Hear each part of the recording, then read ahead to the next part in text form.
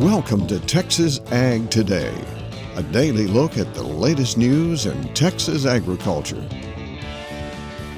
Texas Ag Today is produced by the Texas Farm Bureau Radio Network, with the largest farm news team in the Lone Star State. Now here's the host of Texas Ag Today, Carrie Martin.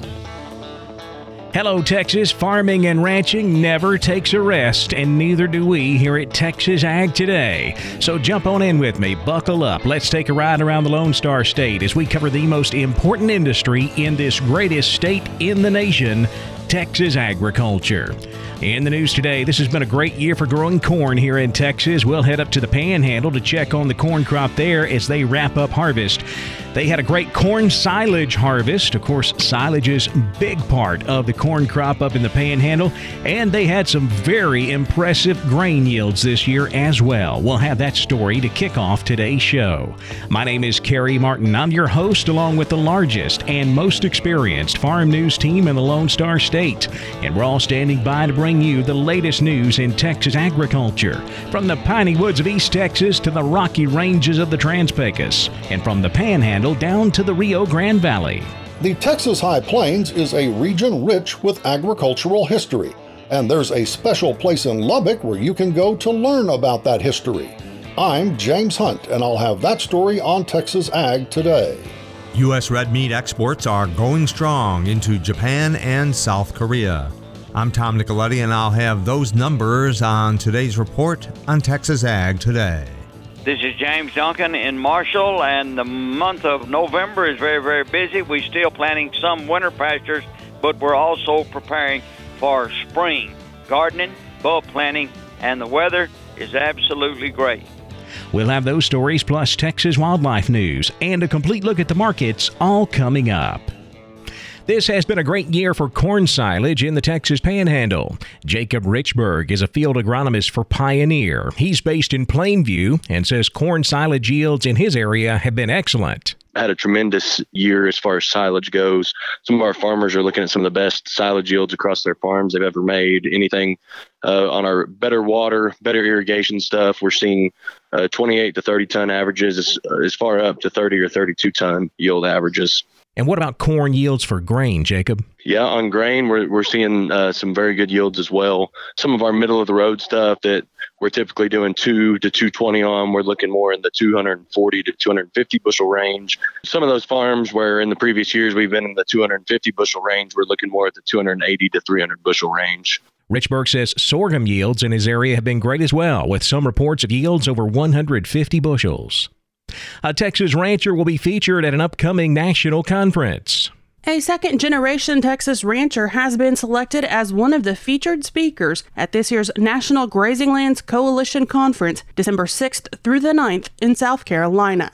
Meredith Ellis of G. Barcy Ranch in Ralston will discuss how ranchers can provide nutritious food to a growing population while leaving habitat and natural ecosystems intact. The other featured speaker at the event is U.S. Congressman G.T. Thompson, the ranking member on the House Committee on Agriculture. The goal of the coalition conference is to bring people together from across the United States to discuss grazing lands management and the best ways to conserve the resource. There are several other Texans on the agenda, including Kelly Ebel of Ebel Grasslands Ranch in Sulphur Bluff, Julie Maddox of Maddox Prairie Farms, and Michael Gola of Texas A&M University. Additional details about the conference are available on grazinglands.org. For the Texas Farm Bureau Radio Network, I'm Jessica Domel.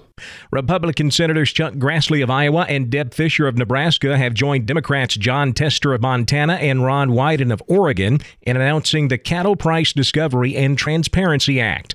The Compromise Cattle Market Bill is another effort to return fairness to the cattle marketplace dominated by 4 major meat packers. The legislation will establish regional mandatory minimum thresholds of negotiated cash and negotiated grid trades based on each region's 18-month average trade to enable price discovery. It would also require USDA to create and maintain a publicly available library of marketing contracts between packers and producers. The proposal is endorsed by a number of state and national organizations, including the American Farm Bureau and the National Farmers Union. The Texas High Plains is a place rich in agricultural history, and James Hunt tells us there's a place in Lubbock where you can go to learn about that history.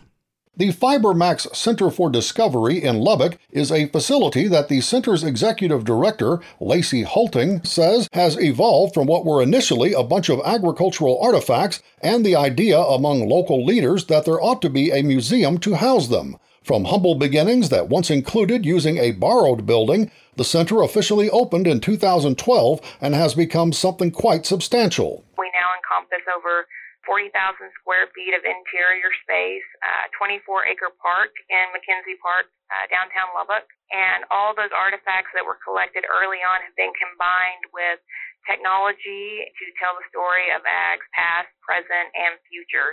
Hulting says the center houses literally thousands of items, including some machinery that dates back to the 19th century. But as to that storytelling technology Hulting mentioned, we have 3 different holograms that talk to visitors. We have a cotton stripper simulator based on the John Deere CS690, makes the round modules. We have lots of kiosk and touch screens and interactive elements, hoping to appeal to a variety of audiences. And something we'll talk about more in future reports. Hulting says hopes are that next year funding will be in place to begin building a special children's wing to teach young people not only about farming and ranching, but also about the diverse range of career opportunities in agriculture. To learn more about the center, go to agriculturehistory.org. And here's the calendar note. On Sunday, November 14th, the FiberMax Center for Discovery is having a holiday harvest shopping day from 1 p.m. to 5 p.m. with free admission and more than 20 vendors.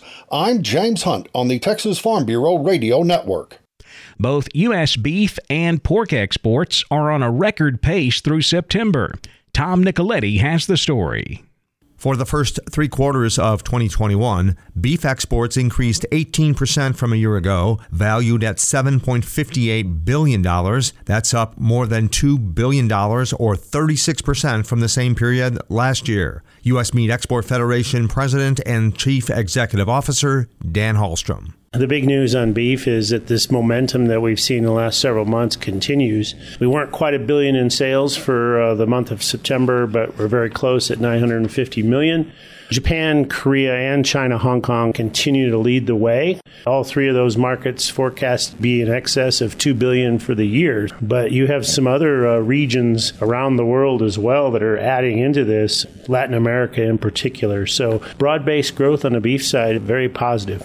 The September stats on pork were similar trend lines to what we've seen in the last couple of months as Mexico, Central America, South America up big. And we've seen this continual trend line where the rest of the world is picking up the slack from China. China was down a little over 20%, similar to the last few months. For pork and beef exports, there's a rebound in the demand for variety meats. The good news side with China was that we saw a significant rebound on the variety meats. Variety meat sector is a sector we probably don't talk about enough. These products, while not consumed readily in the U.S., they're preferred from a culinary standpoint in a lot of these markets, especially some of the emerging markets. And it complements the muscle meats in a lot of ways, especially into the traditional wholesale markets, the wet markets. Variety meats are really, really big. That is Dan Hallstrom at the U.S. Meat Export Federation. I'm Tom Nicoletti with the Texas Farm Bureau Radio Network.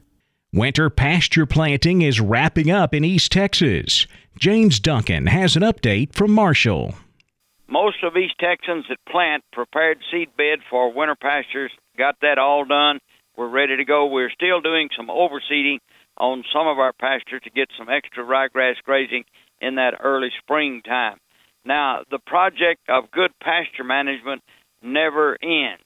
Right now is an excellent time to start your thistle control, and we find that we have to do that on a plant-by-plant basis to get a really good kill. Those individual treatments seem to work the best when you're trying to get rid of that pesky thistle. Now, in this time of the year also, we're thinking about spring, and the Master Gardeners of Harrison County are having a bulb sale the weekend of November the 13th. You can keep that in mind. There are many varieties they have that are heirlooms, and these bulbs are grown and produced by Texas producers in the Texas climate, and it makes a better plant for you. Recommendations for planting with the Texas weather and not the northern climates that we hear so much about quite often. By the way, you can go online to the Harrison County Master Gardeners website and order bulbs that are Texas-grown bulbs right now. The hay show is coming up here next week on November the 9th. We've got a good number of entries ready, and the protein is going to be just a little surprising to most of the producers. We've been worried about this all summer long because of the rains early in the spring and some of the problems there. But it's coming up, and we're looking forward to a good show, and we've got the entries coming in, and the weather right now, everybody's enjoying it. Made squirrel hunting a little better. Deer season's cranking up, and we're going to have a good season there. Evidently, the deer are moving, and the Parks and Wildlife tell us we've got a good season ahead of us here in East Texas. This is James Duncan reporting from Marshall for Texas Ag Today. The Texas Parks and Wildlife Commission has taken action on the proposed rules for deer breeders. I'm Jessica Domel, and I'll have that story coming up on Texas Ag Today. And ulcers in horses can lead to decreased performance. Texas veterinarian Dr. Bob Judd has more on that coming up next, right here on Texas Ag Today.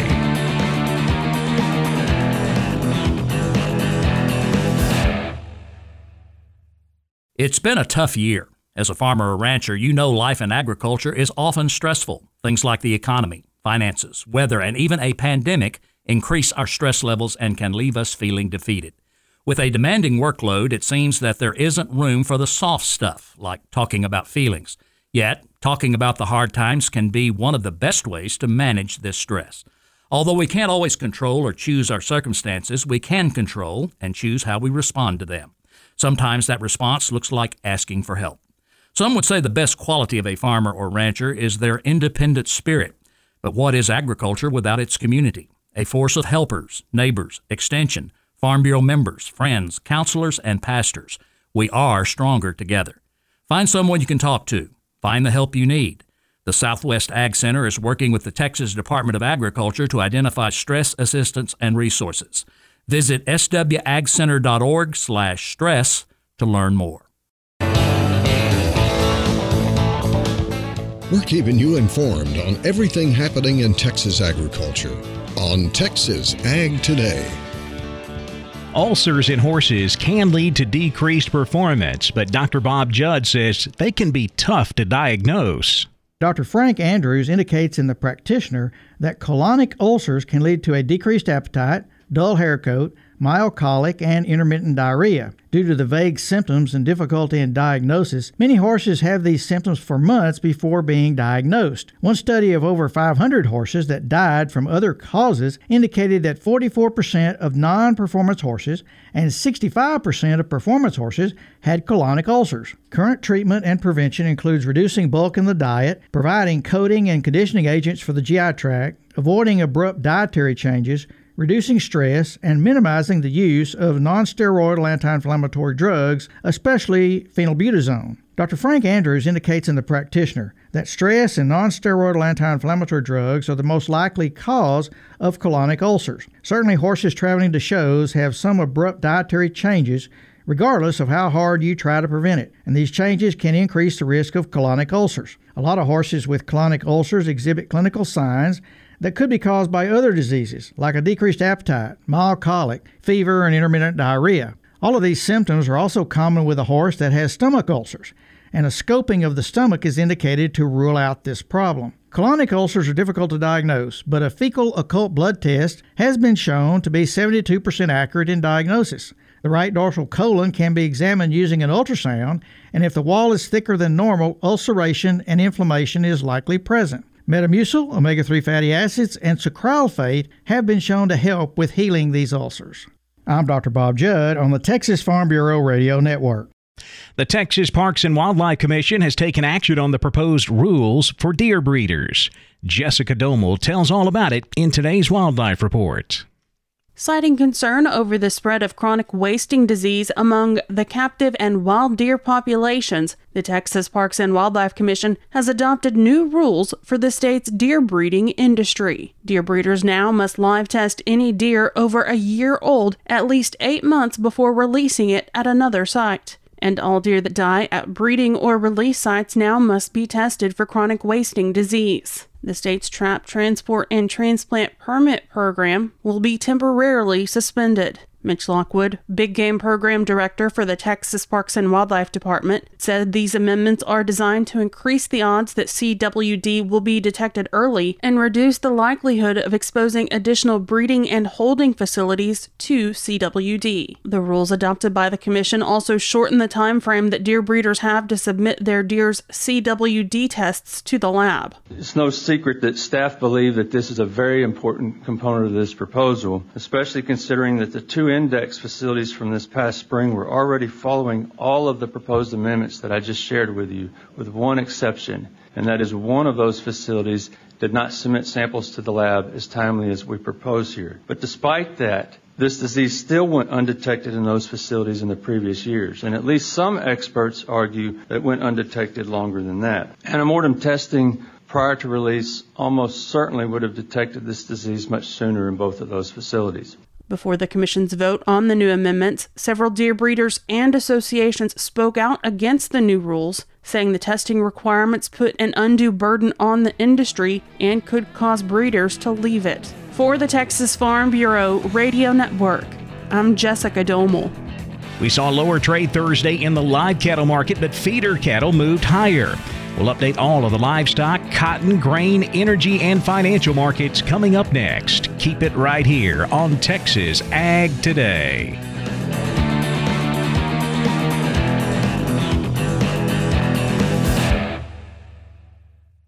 In Texas, there's pea-size hail and baseball-size hail. Guess which one hit our house? We didn't even know where to begin, but we called our Texas Farm Bureau insurance agent, and he was so reassuring. He knew exactly what to do to get our house back into shape and our lives back to normal. Now, we're even more thankful for the roof over our heads. Visit Texas Farm Bureau Insurance today at tfbinsurance.com to insure your home for Texas-size weather. Coverage and discounts are subject to qualifications and policy terms and may vary by situation.